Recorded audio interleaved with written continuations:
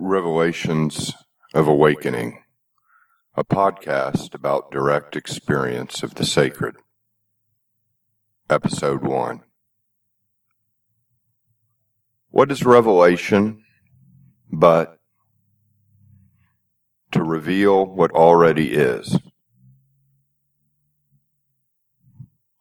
And what already is,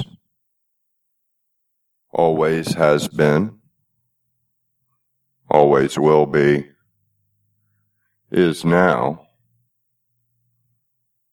I am the Alpha and the Omega, what already is. To fully realize what already is the very God we often seek outside, or the God we often seek within. To realize that that God already is revelation.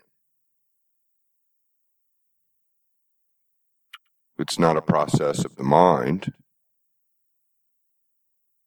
but you could call it perception.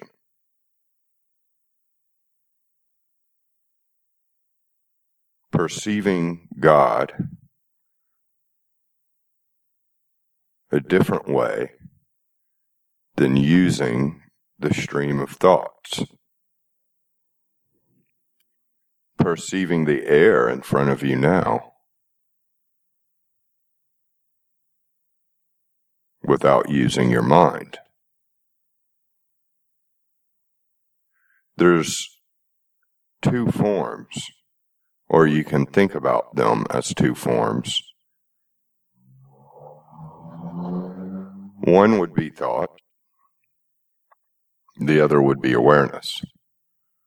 Or you may want to think of it as pure attention.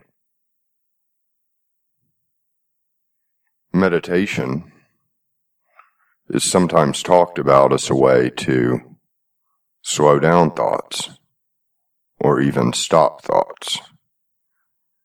But then you are very much in the stream of thought. You're very much in the mind.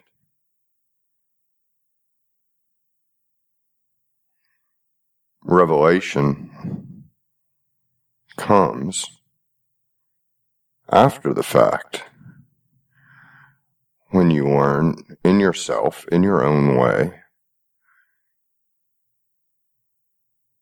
and that's important. It has to be in your own way. It can't be as if you're following someone else's method. You've developed your own inner world based on you that you know very intimately, or you don't know, but no one else can go inside there for you. Pure attention is letting the mind rest and paying attention without the mind. Some people describe it as a peripheral attention, a sense of feeling the air around you,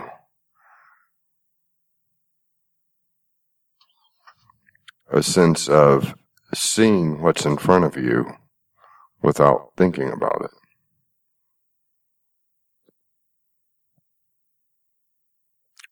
The book of Revelations in the Bible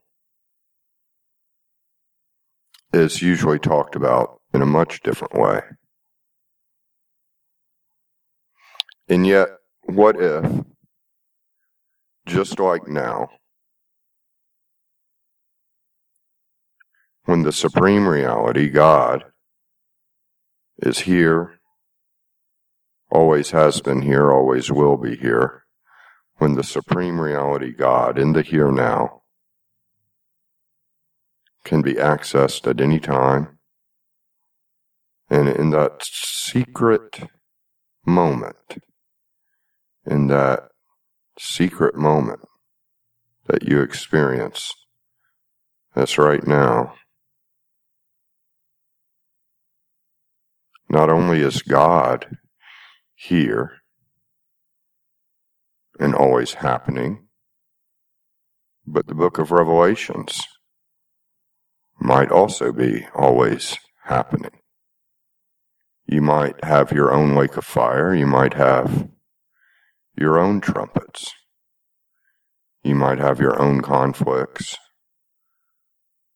beliefs and aspects of yourself, thoughts and pure awareness, battling inside your psyche like the forces of good and evil. And that may always be happening. And what will also happen, which is inevitable for each and every person, is the end of all that. The completion and the resolution, where everything is in its place. And another way of saying everything is in its place is to say everything is gone. There's nothing there. There's no way to find God when you're still trying to find Him, or rather, there's no way to achieve any sense of divine union if you are still there. And divine union's not somewhere else, it's right here. So the only problem is you. Each moment of every day, preventing yourself from achieving divine union by existing. And I don't mean existing in a physical body, I mean existing as an identity, as a system of conditioning and beliefs and ideas. When that's gone, all that will be there is God. It may sound scary, or it may even sound like it could be claustrophobic or invasive. But if you called God reality, if you called God emptiness, if you called God air,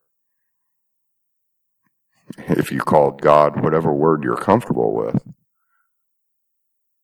would it feel better then? Because what you're going to experience, what there is to experience, is certainly not a word. It's lost the moment there are words.